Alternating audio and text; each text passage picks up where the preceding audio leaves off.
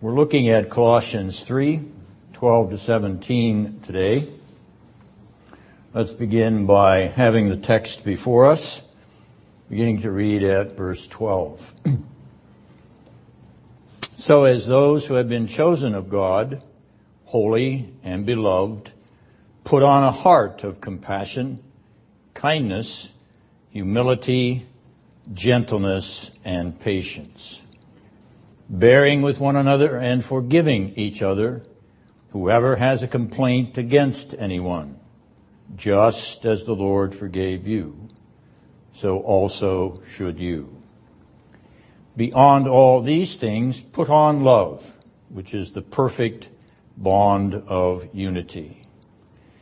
Let the peace of Christ rule in your hearts, to which indeed you were called in one body, and be thankful. Let the word of Christ richly dwell within you, with all wisdom, teaching and admonishing one another with psalms and hymns and spiritual songs, singing with thankfulness in your hearts to God. Whatever you do, in word or deed, do all in the name of the Lord Jesus, giving thanks through him to God the Father. Now, this is an interesting unit, and I want to address the issue of the structure of it and see if you can pick out the frames or the bracketing feature that the apostle uses here.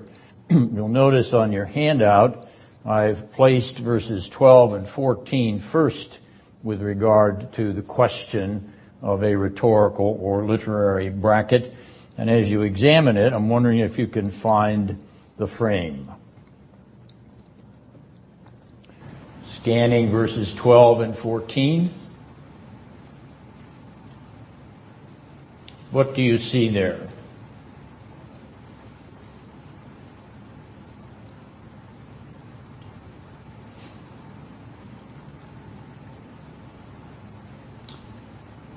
You're looking for symmetry.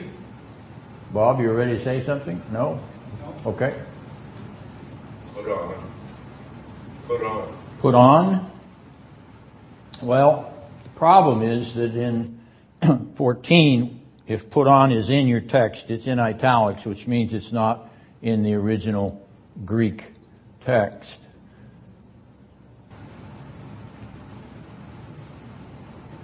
Okay, what word in verse 14 jumps out at you?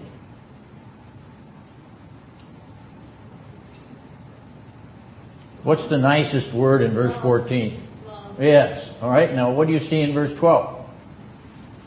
Beloved. Beloved. Yes. All right. The roots are the same. Come from the Greek word agape. So we have a frame of love between verse 12 and 14. And the question is, what's the effect of it? Why is the apostle framing those two verses? Why do you think he's doing that? Because in between, he's sandwiching verse 13. He's drawing attention to love, which shows itself in acts of forgiveness. Now, we're going to come back to that in detail, but that's what he's done here. He's expressing the love of Christ in terms of the action of forgiving one another. All right, now let's take a look at verses 15 to 17. We're looking again for another framing or bracketing pattern. Let's see if you can pick it out from those two verses. Loretta's already had her chance and she's gone to the head of the class, so I'll let somebody else have a chance. Unless you all want her to bail you out.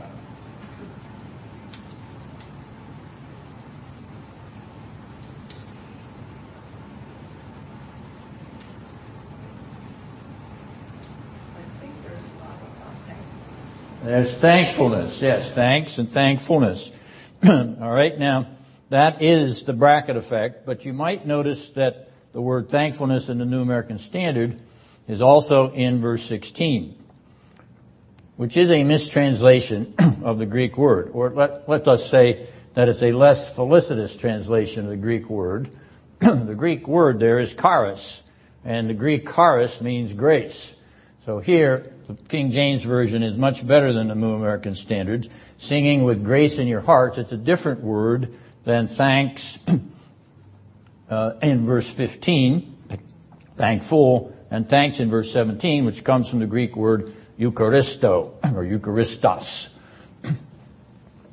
The English word Eucharist comes from that Greek word in the sense of giving thanks for the death of Christ observed in the Lord's Supper. All right, so he uses two particular words in 15 and 17 that mean thanks or thankfulness. He doesn't use that same word in verse 16, so it doesn't qualify. But once again, the effect of framing 15 and 17 with thankfulness or thanks has the effect of drawing attention to the sandwich of verse 16, the expression of thanks, the expression of thankfulness, the expression of thanksgiving in terms of the singing or the hymnody or the psalmody of the church.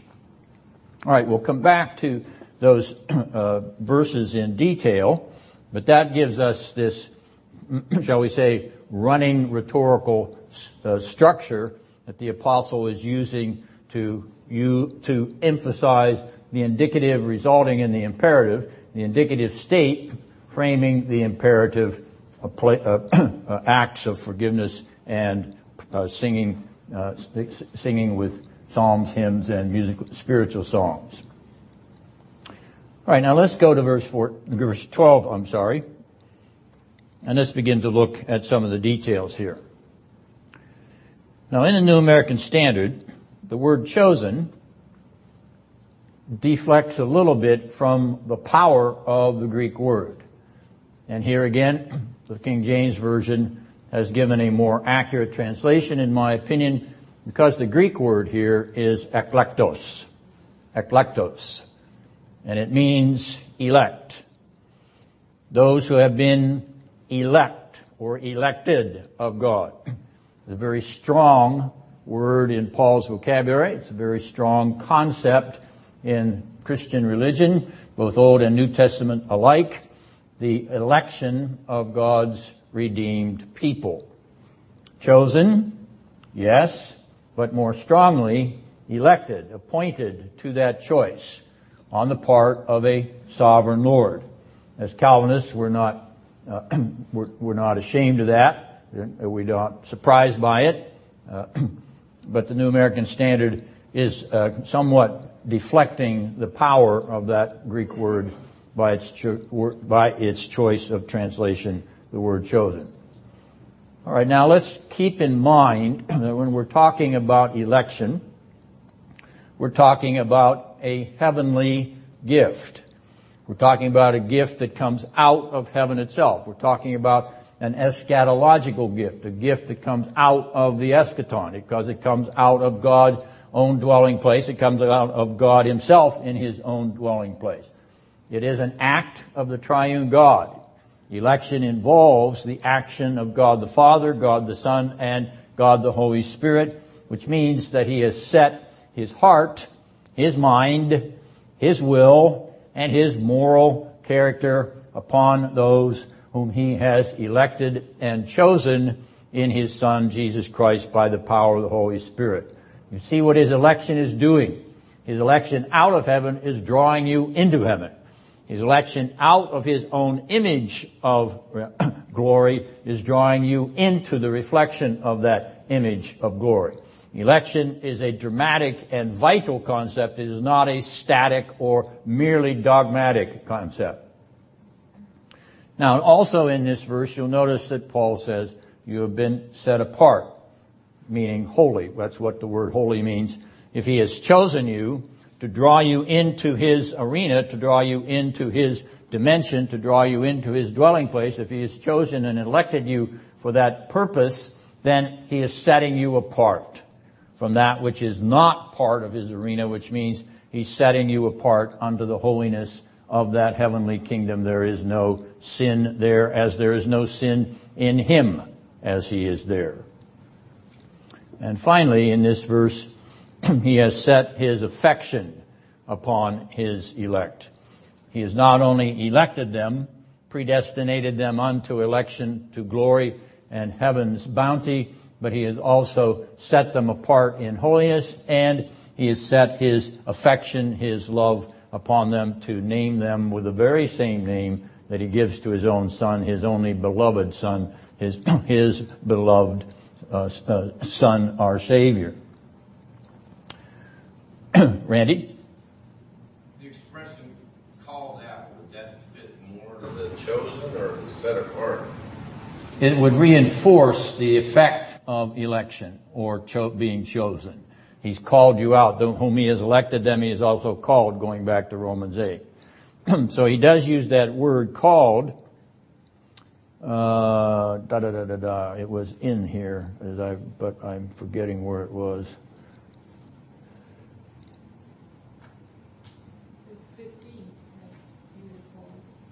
Yes, there it is. I was looking right at it. Sorry, thank you, Loretta. Verse 15 would be the expression of that election in terms of being called unto His grace in Christ. All right, now, we talked last time about the image of God, the renewal of the image of God in the old self and the new self paradigm that is present in verse 9 and verse 10. And Ben had raised a question about why the New American Standard used the word self there instead of the Greek word anthropos, which means man. And I didn't have an answer for him then, but I think I have an answer for him now. The word self is neutral, and so it can refer either to a male self or a female self. Whereas we understand that with the King James language, or that old language of the old man, new man, it includes women as well as men. It includes the human person, male and female alike. So we don't need to, shall we, de-emphasize the word in order to be, shall we say, politically correct or whatever language you want to put on it. However, that's my explanation for why self was chosen here, in order to make sure that if you said man, that the women wouldn't be offended by the choice of term. I don't think you women would be offended anyway. I think you have common sense knowledge about what that means. It's that the word man, old man, is being generic. It means mankind, male and female alike. All right. Now, back to my point. Sorry for the footnote, but I wanted to bring that back because Ben had asked a good question, and I think there is this reasonable explanation for the answer to his question. All right. Now, we talked about the image of God and the reflection of that image in man and the renewal of that image because of redemption or renovation in Christ. Now that includes the image of His mind, will, heart, and moral character. And what Paul is doing here in this 12th verse is running down a list of these elements that are in God to be reflected in us as His image bearers, renewed by the work of the Holy Spirit dwelling in us through Christ Jesus our Savior. So we're being drawn by the apostle into the reflection of the renewed image of God, our mind, our will, our heart, our moral character, mirroring His. Now, yes, it's mirroring God, but it's mirroring God our Savior. It's mirroring the Lord Jesus Christ, who is Himself the mind, will, heart, and moral character of God incarnate, crucified, risen, and glorified. So here, you'll notice that I am attaching the image of God in its renewal to the redemptive historical expression of it in the life of Christ. In other words, I'm anchoring that in what Christ Himself accomplishes and lives out in history through His birth, through His maturity, through His passion and death, through His burial, through His resurrection, through His ascension, through His glorification, etc. In other words, the image of God which is in Christ with respect to His human nature is renewed even as He goes through the process of its renewal by bearing its curse and coming away with its glorification and its perfect restitution. Perfectly in Him, restored in measure in us by the indwelling power of the Spirit. So we can say that as Christ Jesus shares the image of God essentially, that is, in His divine nature, so He bears the image of God incarnationally in His human nature. And it is in that incarnational state that He is the elect of God. He is the chosen of the Lord. He is the beloved of the Father. He is the Holy One of Israel. He is the one eternal person and only begotten Son of the Father, who has been determined by the elect choice of His Father to be set apart from all eternity, to be the beloved of God with a never-ending passion and affection. So let us realize that the Son of God, our Lord Jesus Christ, is the eschatological elect one. He Himself predestined from before the foundation of the world, and He is the eschatological Holy One, set apart to be sinless, our sinless Savior from before the foundation of the world, and He is our eschatological loved one, beloved of His Father from everlasting to everlasting. What comes to us by means of the imago, what comes to us by means of this vocabulary, elect, holy, beloved, what comes to us comes to Him.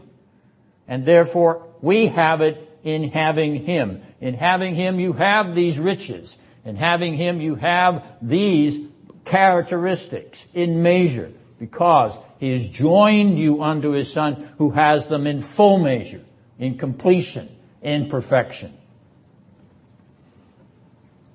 All right, if we are given these titles, chosen or elect, holy and beloved, they were first given to the Son of God.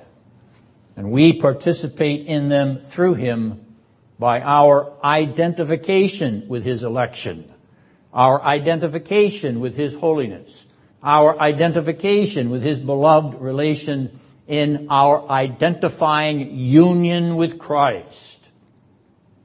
We have these things in our union with Him. They belong to us because they belong to Him. He won them for us. He gained them for us. He performed them for us. He's done it all on our behalf. So the Apostle Paul himself is elect, holy, beloved of God, through his en Christo, union with Christ. Here's the Apostles' narrative biography in this image construction within this portion of his letter. The Colossian Christians are elect, holy, beloved of God, through their en Christo union with Christ. Here's the narrative biography of the Colossian church, which is a reflection of the narrative biography of the Apostle Paul. And the Apostle Paul's narrative biography is a reflection of the narrative biography of the Lord Jesus Christ. And so are we drawn into that same paradigm. Union with Christ as union with Paul, as union with the Colossian Christians. I trust that you see that this is not a static matter. That is, it's just stayed. Doesn't have any drama. Doesn't have any vitality to it. It has the vitality of the living Lord Jesus Christ. That's what it has. That's the vitality with which you've been connected. That's the glorious election with which you've been connected. The glorious holiness with which you've been connected. The glorious love with which you have been connected. All right, these blessed gifts from God the Father, God the Son, and God the Holy Spirit are ours because they are first in our Savior, and then grace upon grace, recreated anew in us, regenerated in us, resurrected in us, reborn in us, restored, renovated, and renewed in us, by and through our union with the Son of God. There is no election for us.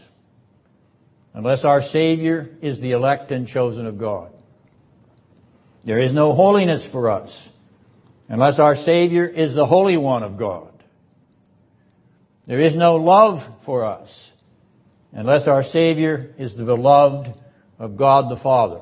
All of these blessings go back to Him and what He is to His Father and to the Spirit and the glory of that intertrinitarian relationship. There is a wonder to admire. There is a wonder to praise God that He would draw you into that union which relates you to Him in His triune being. No, it doesn't make you part of the Trinity. It gives you the benefit of all the blessings in that triune relationship, that triune being. They're poured out to you to the degree that a creature can fill them up unto the glory of God. We are the beneficiaries then of riches. Riches in Christ Jesus our Lord. So put on the results of these riches in the gift, the grace gift to which you in Christ are the hope. Christ in you, rather, is the hope of glory, as he says in verse 27 of chapter 1 of this letter. The already not yet possession of glory by your renewal, your recreation in the image of the eschatological man, the last man, the man from heaven, who is the man who has worked out all that you have lost, completing and fulfilling it and accomplishing it on your behalf so that you can be the beneficiary of it, renewed in His eschatological image. It's like the putting off of an old, shabby garment, which is the image the apostle uses here. Putting off an old, shabby garment and putting on the robes of heaven, the glory robes of the righteousness of Christ, the glory robes of the love of Christ, the glory robes of the holiness of Christ, and the choice election of Christ, putting on the new robes, the new garments, lovely and beautiful in compassion, kindness, humility, gentleness, patience, long-suffering. It's not only putting off the old shabby garment, it's putting on the new beauteous garment, putting on all of these as your Lord Jesus Christ put all of them on in your place and for your sake. A heart of love for you, that your heart might love Him as you love one another. Kindness and generosity for you, that you may be kind and generous in Him to one another. Humility and lowliness for you, that you may be humble and lowly in Him to one another. Gentleness and tenderness for you, that you may be gentle and tender in Him to one another. Patient and long-suffering for you, that you may be patient and long-suffering in Him to one another. All of these qualities of verse 12 are rooted in Christ Jesus, first of all, and you as you are rooted in Him, Christ in you, the hope of glory. Paul has been writing about the renewed image of God in the life of believers who are reborn from the old man to the new man in Christ Jesus. This is what that renewed image looks like. It reflects Christ. It reflects union with Christ. It reflects identification and participation with Christ in election, in holiness, in love, manifesting its new nature in the compassion of the soul, the kindness of the disposition, the humility of the role, the gentleness of the demeanor, and the patience of the will. Now, having this in mind, And having this mind in us, which was also in Christ Jesus, let us bear with one another, enduring with a heart of love, in kindness and humility, with gentleness and patience, any complaint which fellow Christians may lodge against us. Forgiving as we have been forgiven, forgiving in Christ and through Christ as we have been forgiven in Christ and through Christ. Putting on the new man in Christ with that eschatological man's forgiving heart of love. His kindness and humility in forgiveness. Forgiving in Christ with his gentleness and patience. Thus demonstrating that the robes of Christ's forgiveness have been put on us.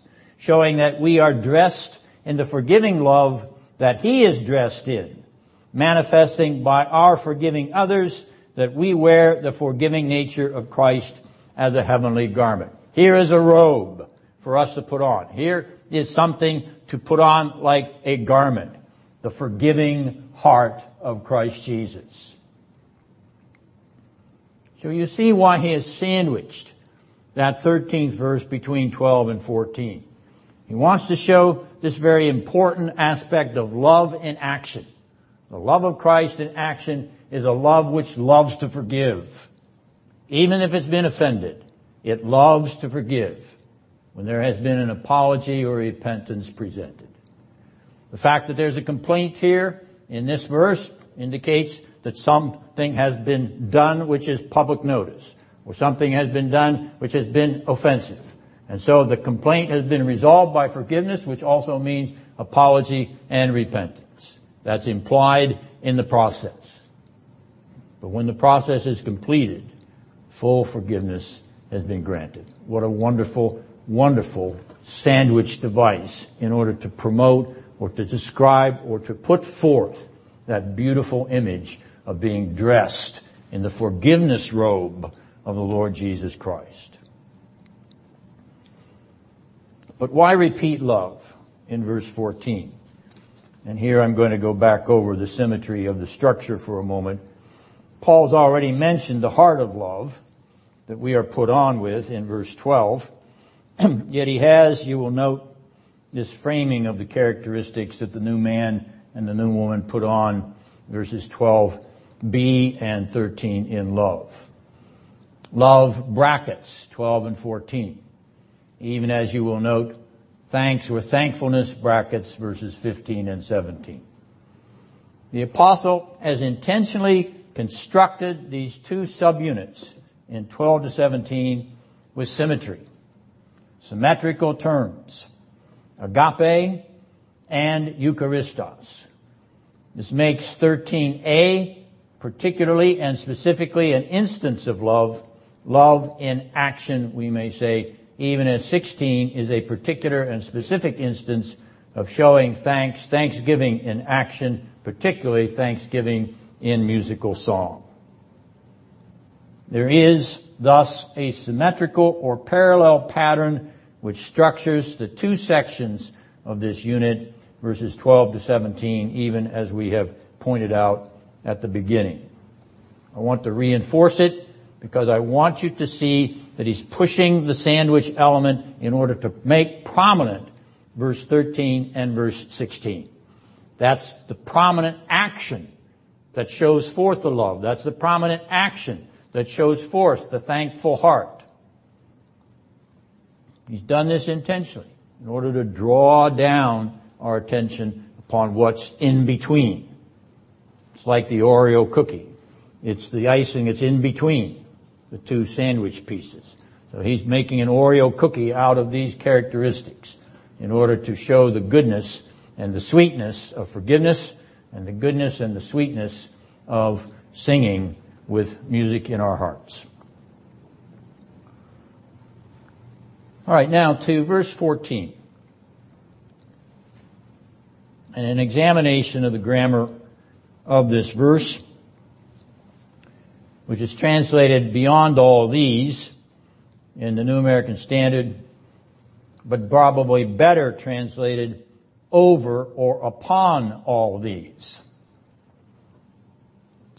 The implication is that Paul is anointing or pouring over all these characteristics of 12 and 13. He's pouring over them the love of God. This is anchored, as we've noted, in the loved or beloved relation of verse 12. But here, he's, shall we say, soaking them. Beyond all this, or on all this, or over all this. And the image that I'm using is an image of pouring, but he's also used the image of putting on a garment, like putting on a robe. So if we think of that image, the garment of love is the robe which displays all the virtues of compassion, kindness, humility, gentleness, and patience. It is the robe which once donned, once put on, brings all these traits to perfection. Now we have to comment on that word perfection in verse 14. New American Standard once again translates somewhat ambiguously. It has a perfect bond of unity in the text, but there is no a word for bond in the Greek. There are only two words at the end of that verse, and it is the word for perfect or perfection and unity or togetherness. So what the Apostle Paul is saying is beyond all things or over all these things put on love, which is the perfection of unity.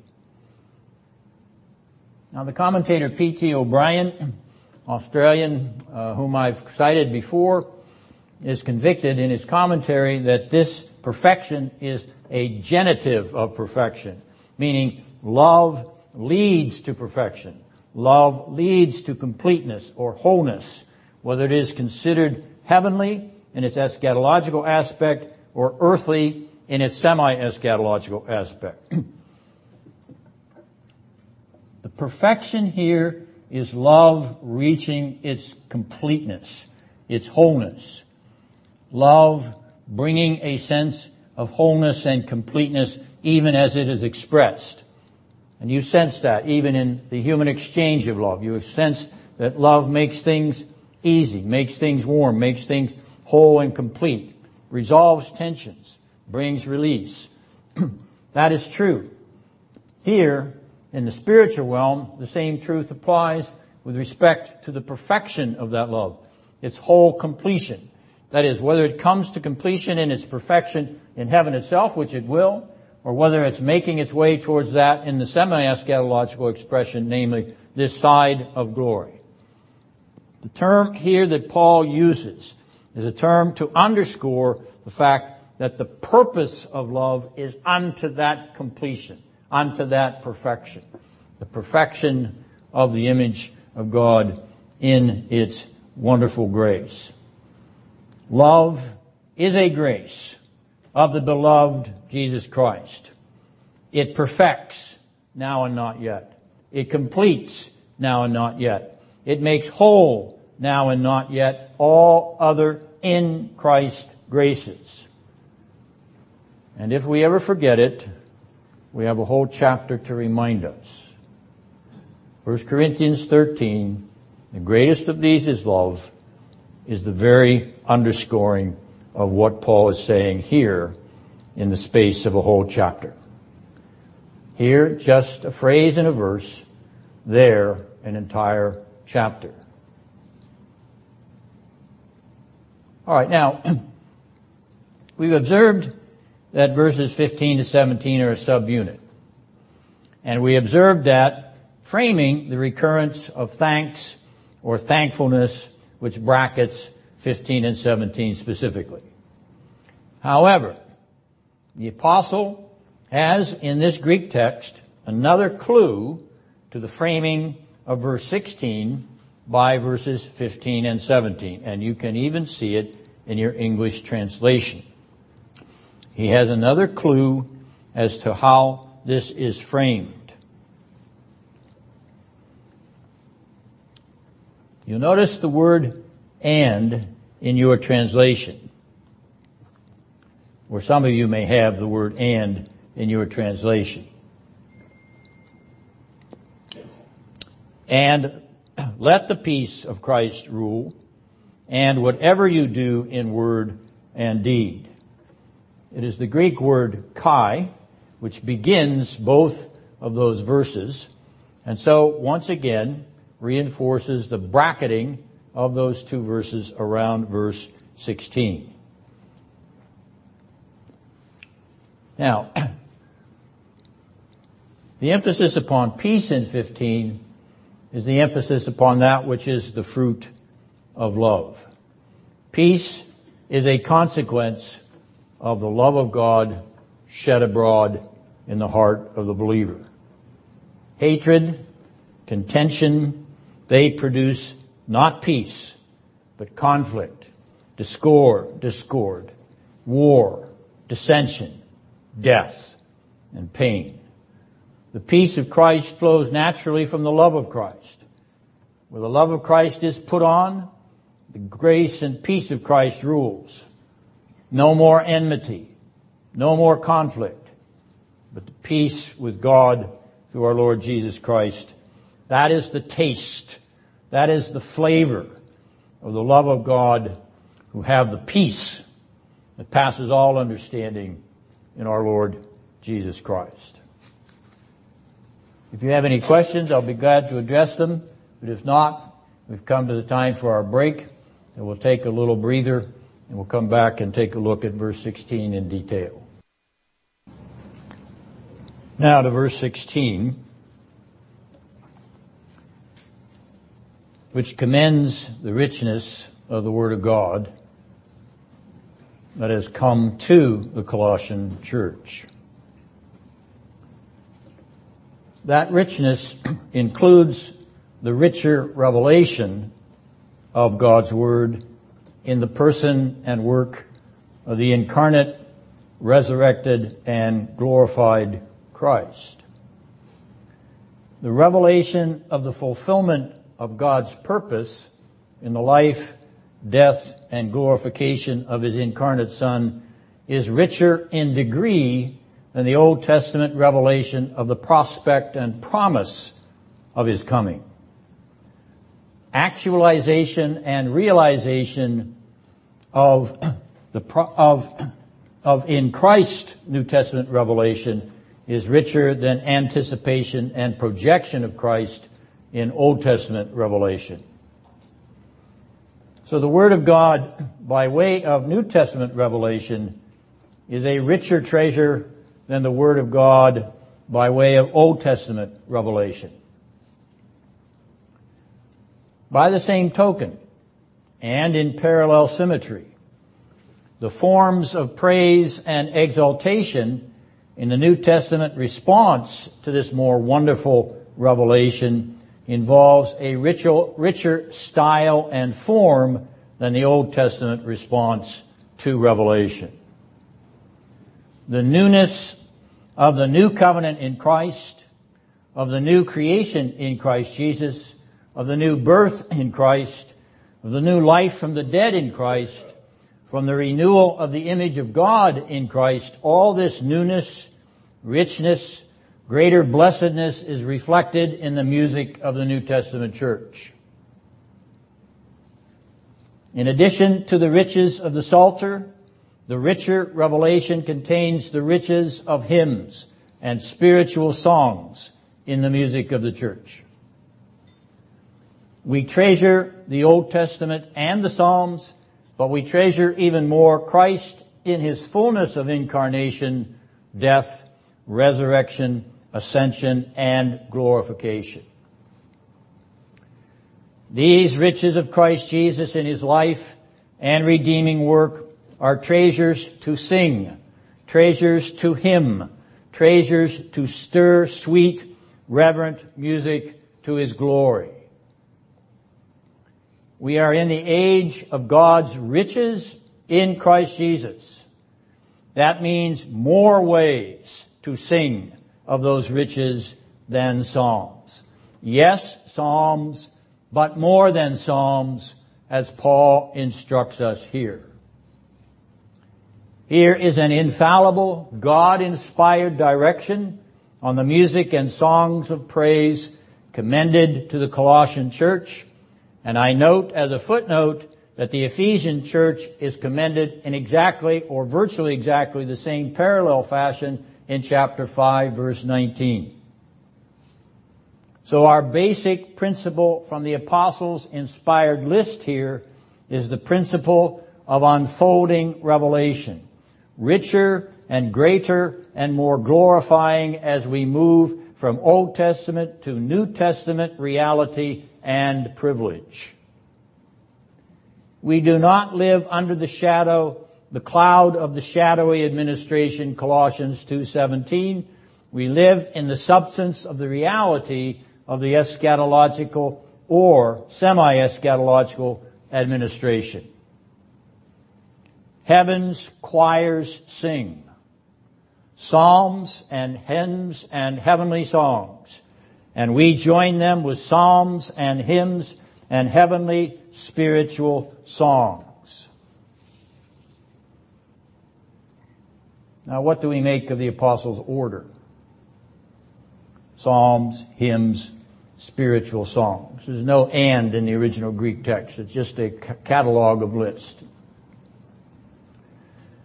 First, it is clear, in my opinion, that these are three distinct styles, three distinct genres of musical song. Three styles used in Colossae and Ephesus in Christian congregational worship. Psalms and also hymns and also spiritual songs. It is not accurate, in my opinion, to read these three categories as variations on one category. That is, psalms, which are hymns and spiritual songs. That is eisegesis. It is not exegesis, in my opinion. Second, it is clear, in my opinion, that these three are unfolding styles or unfolding genres of musical song used in Colossae, Ephesus, and Christian congregational worship. Now, how are they unfolded? This is the challenge. But my suggestion is as follows. Perhaps psalms are drawn from the Jewish or Hebrew tradition. Hymns are drawn from the Hellenistic or Greek Gentile tradition. Spiritual songs are drawn from the Christian Holy Spirit experience. In other words, there is a distinct cultural musical style which explains the three distinct categories. Now, as you're listening to my explanation, my observation may seem gratuitous, if not actually fatuous, but it does grapple with the reality of the differences, even if it turns out to be unsuccessful. For I'm anchoring my position on the fact that these are distinct differences. And so I'm exploring the differences on the basis of an unfolding distinction. All right, now let me add to that unfolding pattern a redemptive historical pattern. Let me suggest a redemptive historical differentiation consistent with the redemptive historical unfolding of the revelation in the Word of God. Notice, we've made the position that Paul even emphasizes in this verse, the Word of God and its unfolding riches. We've made that a principal point. The richer revelation of the New Testament over the Old. The richer revelation of the New Testament over the Psalter. The richer and more glorious revelation. We made that the principle that the apostle himself is making here. We're only quoting him. Let's then consider these three categories in a redemptive historical differentiation which is consistent with that redemptive historical revelation in its unfolding pattern. Psalms, then, would include the Old Testament Psalter as a foundation of the praise and song of the people of God of old. Hymns would include the musical expression in praise and song of the new people of God, the Israel of God of the end of the age, as he calls it in Galatians 6. The worshiping people of the church in the fullness which has been revealed in Christ Jesus. To this point then we have Old Testament psalmody, preserved and yet complemented by New Testament hymnody. Notice what I'm suggesting here, an unfolding pattern. Even as the New Testament revelation unfolds and advances and enriches the Old, so far we have musical patterns which advances and enriches the Old. Old Testament psalmody preserved and yet complemented, advanced by New Testament hymnody. Examples of New Testament hymns. They are found in many places. Luke 2:14, Gloria in excelsis, glory to God in the highest. They are found in Philippians 2:5-11. Christ Jesus, who though he existed in the form of God, emptied himself, taking the form of a bondservant. Colossians 1:15-20, which we've already discussed. He is the image of the invisible God, the firstborn from the dead, having made peace by the blood of his cross. Revelation 5:12, worthy is the Lamb that was slain. Revelation 19:1-4, hallelujah, salvation and glory and power belong to our God. Amen. Hallelujah. Now it is true that there are those that contest the identification, particularly of the Philippians and the Colossians passage as Christian hymns, but I do think that there is evidence, at least that tip the balance in that direction, that they are hymnic constructions of those two congregations, that Paul constructed for those two congregations. That leaves the third category of spiritual songs, which is the most challenging of all. Are these Christian songs, and they're obviously Christian songs, are these Christian songs sung as a result of receiving the Holy Spirit in rebirth, resurrection from the dead, or communion with the Holy Spirit himself, and the spiritual fellowship of that experience expressed in musical song? In other words, the ordinary working of the Spirit in the life of a believer expressing itself in song. Is that what spiritual songs are? Or are they charismatic songs? That is, songs sung under the direct inspiration of the Holy Spirit. Is this a charismatic gift, spiritual song? I do not think so. I think we can dismiss that one, in my opinion, rather quickly. That the apostle here and in Ephesians 5:19 being describing the ordinary forms of musical praise and song common to the Christian worship experiences in those two congregations, he would not add in something which is extraordinary. And the charismatic experience is extraordinary. It was intended only for a particular time and place, and that time and place in short duration, namely the apostolic era. So spiritual songs here are not inspired Holy Spirit spiritual songs. Well then, are these spiritual songs songs which reflect the spiritual arena? Are these spiritual songs songs of heaven's spiritual glory and consolation, somewhat on the order of Jerusalem the Golden, or the sands of time are sinking, but the Lamb is all the glory of Emmanuel's land? Now, if my suggestion here is plausible, we would then have in these three categories, these three words, three phrases, we would have a progression from Old Testament song, psalms, to New Testament song, hymns, to eschatological song, heaven, in the panorama of the fullness of the history of redemption from the Old Testament to the New Testament to the eschaton. Now that may be a suggestion hanging by a very slim thread. But if I think redemptive historically, and I do, If Paul gives me 3 categories, I'm going to think of 3 categories of existence. Old Testament era, New Testament era, eschatological era.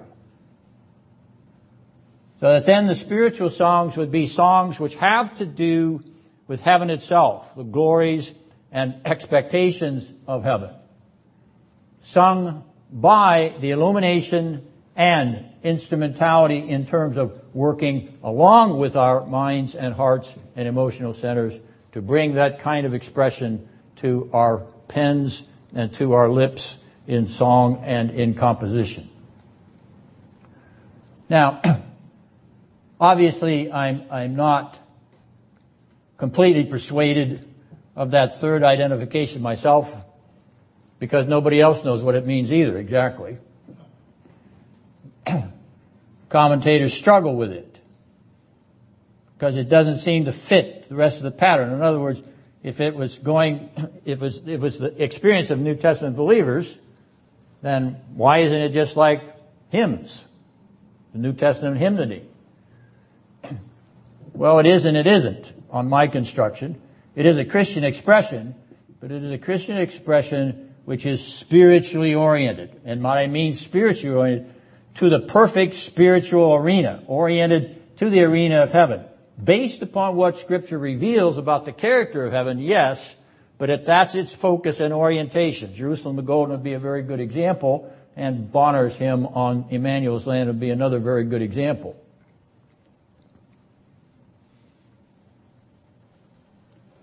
Now, for more on this discussion about inclusive psalmody, that is, psalms plus hymns plus spiritual songs, I've given you the link to Professor Scott Sanborn's excellent article on the matter, which he published years ago in KRUX. So you can click on that and take a look at it. It is a little bit challenging.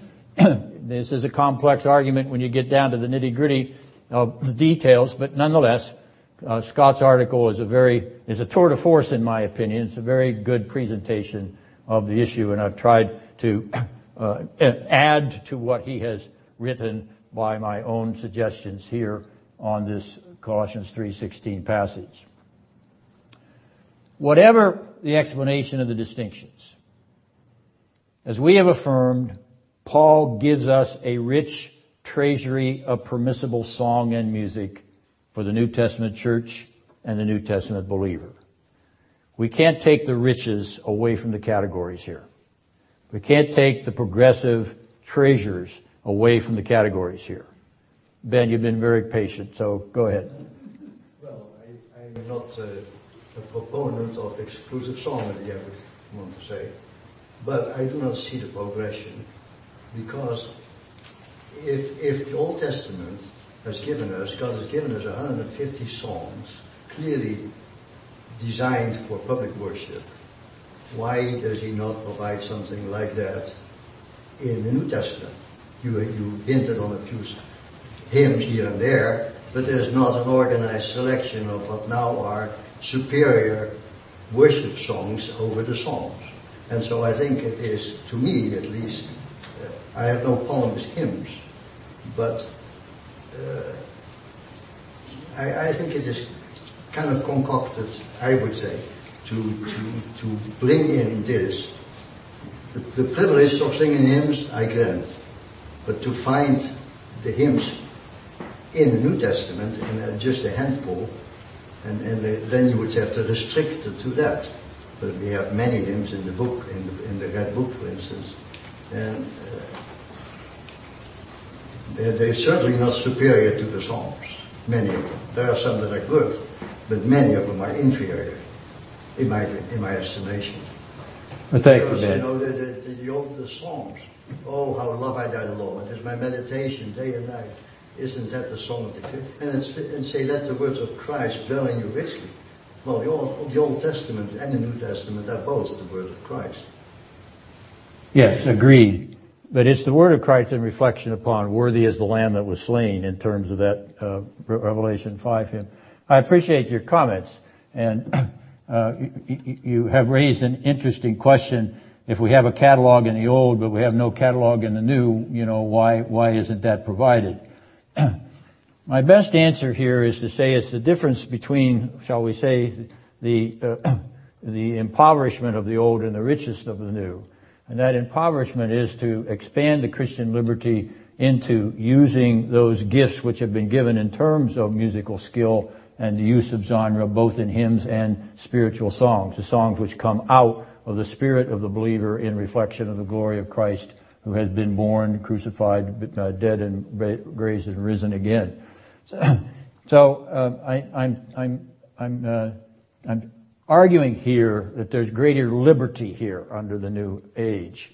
It's not restricted to the catalog of the Psalter, because he lists these hymns in addition. So having listed these hymns in addition, if there are some, then there's nothing wrong with constructing others that are in harmony with the testimony of the New Testament Word of God, the riches which are coming through this Colossians letter and the whole corpus of New Testament inspired revelation. So my spirit directed conscience and creativity directed to glorifying God using the multiform doctrines and teachings and history of Christ in his life and in his glorification in the New Testament passages, and singing about that, singing with all my heart about that, out of that fullness of completion. The liberty to do so, not just bound to the Psalter, but also adding to it hymns which the apostle adds here, and whatever the spiritual songs are. Whether that's an adequate answer to you, that would be the answer that I would present as to why there's no particular catalog. Yeah, well, I agree that we have the liberty to sing hymns. But whatever hymns we could come up with, they are always the uninspired words of men as opposed to the inspired word of God. That distinction will always remain. The distinction remains, Ben, but you admit that when you're singing the Psalms, you're not singing the Psalms as they were written. You're not singing the inspired Hebrew text. You're singing a paraphrase or a translation or an interpretation of the meaning. In fact, you do it sometimes in order to get the right meter for your tune. So it's not as if we're a Hebrew congregation singing from the Hebrew text of Psalm 1, etc. So there is a paraphrastic issue there with respect to writing a psalm.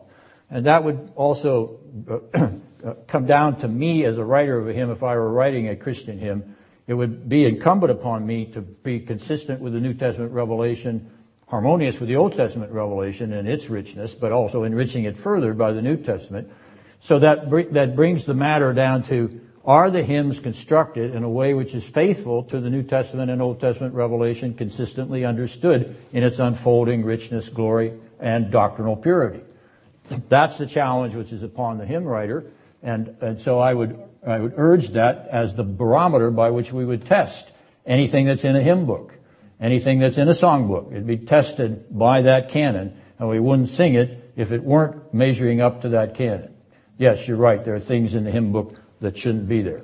I agree with that, because they're fallible human structures, and they're sappy, they're doctrinally imprecise, they're actually downright wrong sometimes.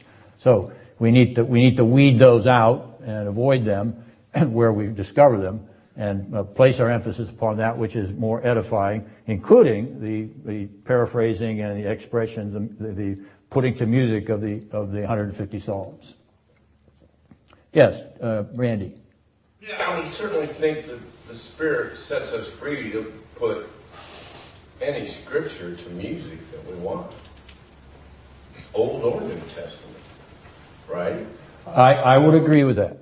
If you're taking the words of the passage literally and you're saying you're going to put that to a tune, there obviously would be no problems with that. Even though you understand you're dealing with a translation of the original, you're not singing it in Greek. Yes, Art. So am I allowed to comment on another person's comments? Is that allowed here? Well, I think we're among friends. Okay, Better ask that I'll comment on question. Ben's. So my observation, I think I see Ben making two separate comments. One is this a redemptive historical progression from one type of music to another? Ben says no, he doesn't see that and doesn't think that's the case. But whether or not that's the case, you pointed out that because there's three categories, we have a richness from which to draw on for our singing. And so whether or not you're right or Ben's right on the redemptive historical, we have that richness. This is a point you've already made. Yes, I'm trying to account for the richness on something which is more concrete is a good word, but it's more part of the argument of this epistle. The argument of this epistle is the tremendous riches which abound in Christ. He even uses that word in this 16th verse. So is that richness a part of an unfolding richness? Since I can't solve it on the matter of just the terms, the etymology of the terms, the dictionary definition of the terms. So I'm looking, I'm grasping. I'm not addressing, I like the redemptive historical, I'm not addressing that at the moment. I'm just saying whether that's true or not. Clearly, because there's three distinct categories, there's a richness. Whether it's an unfolding richness or not, there's a richness. And you've made that point. The other point that Ben made was that we, as I take it, said we better be careful with these two forms of spiritual songs because they're not, many of them are not based on the exact words of Scripture. So they can be good or they can be bad, whereas we know Scripture is always good. And but we have here that there is this category. It's not defined according to Scripture. So yes, we better be careful, as you just said. The composers better be careful. And those who are reviewing them to decide whether they enter into our Psalter or not, they have to be careful too. So, but that's not to say that category doesn't exist, just because we need to be careful about it. It's just difficult to know which category it is. I like the eschatological vector because I think it moves us along. But nonetheless, But as far as the richness itself, there's the multiplicity. Even with a person with an eschatological view could be making a serious mistake in composing a terrible song, even then. No, we're dealing with a successful composition here, not one which is deficient in something. Yes, we would look and examine. That's the reason we have committees to adopt these hymnals, that they go over these words and in fact give them out to the church as a whole in order for the church to respond to them. That doesn't give me much confidence because that hymn came also from a committee. So Ben, see, I interpret Ben's comment. He wants a guarantee that these are scriptural. And the Psalms are a guarantee, because we know that's the Word of God. But what we're reading today says that we can have spiritual songs without the guarantee that they're Psalms. And they still can be good. We just have to be discerning. Yes, I think that's what he is saying. Yes. Well,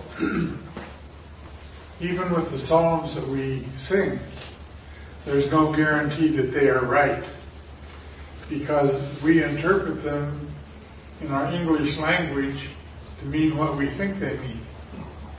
And that's not a guarantee that they're right. It's just our best estimate that they're right. Your hope is that the composer of the English psalm also knows Hebrew well enough to compose it accurately and to use the synonyms of the Hebrew language with Hebrew word and phrases in an accurate translation and metrical presentation. But you're right to observe, as I was pointing out to Ben, that you're paraphrasing the Hebrew to bring it over into English. You're making it an English idiom. And so you've moved away from the original inspired version to your own interpretation of it. So yes, you can fall through the slats of fallibility even there. So yes, go ahead, Kay. I don't know what's been said because I don't hear it. But anyway, the whole word is inspired. It's all God's word, so why can't we sing the whole thing? I'm with you. And I think if we have a hymn that doesn't reflect the words of God, well, then we shouldn't sing it. And one more thing, I can't imagine that God would want us never to sing the name of Jesus Christ in church, because that name is not in the Psalms, as I know of, his name. So we couldn't ever sing that in church. Well, you'd have to put it into the psalm, and it wouldn't be in the original then, so you'd be adding to what was not in the psalm. Though by implication you would be with Psalm 22 and so on, Psalm 51. Yeah. Well, you understand the jigs of the tension, and the discussion.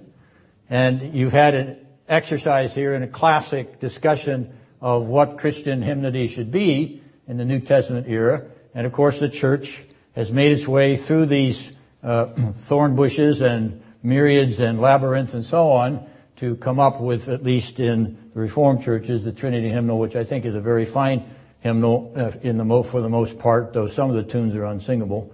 And on the other hand, there's only one hymnal that I think is better, but it's a Welsh hymnal, and it's not in Welsh; it's in English. But the music is arranged the words are at the bottom of the page, the music at the top of the page. So if you read music, you're looking down and up all the time, trying to figure out where you're supposed to be. It's not conducive to at least American language style.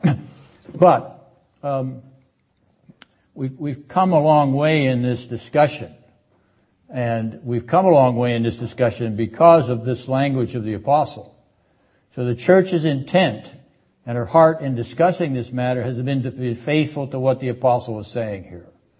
That's what I've tried to be. I've tried to be faithful to what the apostle has said. Whether I'm right about that or wrong about that, that was my intention. So that's to be the intention of our singing, and whether it's hymns or psalms or spiritual song, faithful to what the apostles and the disciples have written and intended. On that matter, I think we can all say amen. Amen. Let us pray. Father, we do thank you for the privilege of putting on the new man in terms of that garb which is kind and gentle, humble and loving, patient and tender-hearted, and forgiving above all, because it is a garb of the love of Jesus Christ himself. And we thank you for putting on the robe of thanksgiving and praise, even to the singing of psalms and hymns and spiritual songs. We delight, O Lord, to sing your praises, even as the angels and the glorified saints in heaven sing them even at this hour. So we ask, Lord, that we might honor you with what we say, that when we sing it, we might sing it with understanding and with love in our hearts, as well as thanksgiving, because Jesus has done so much for us. And we ask these things in his precious name. Amen.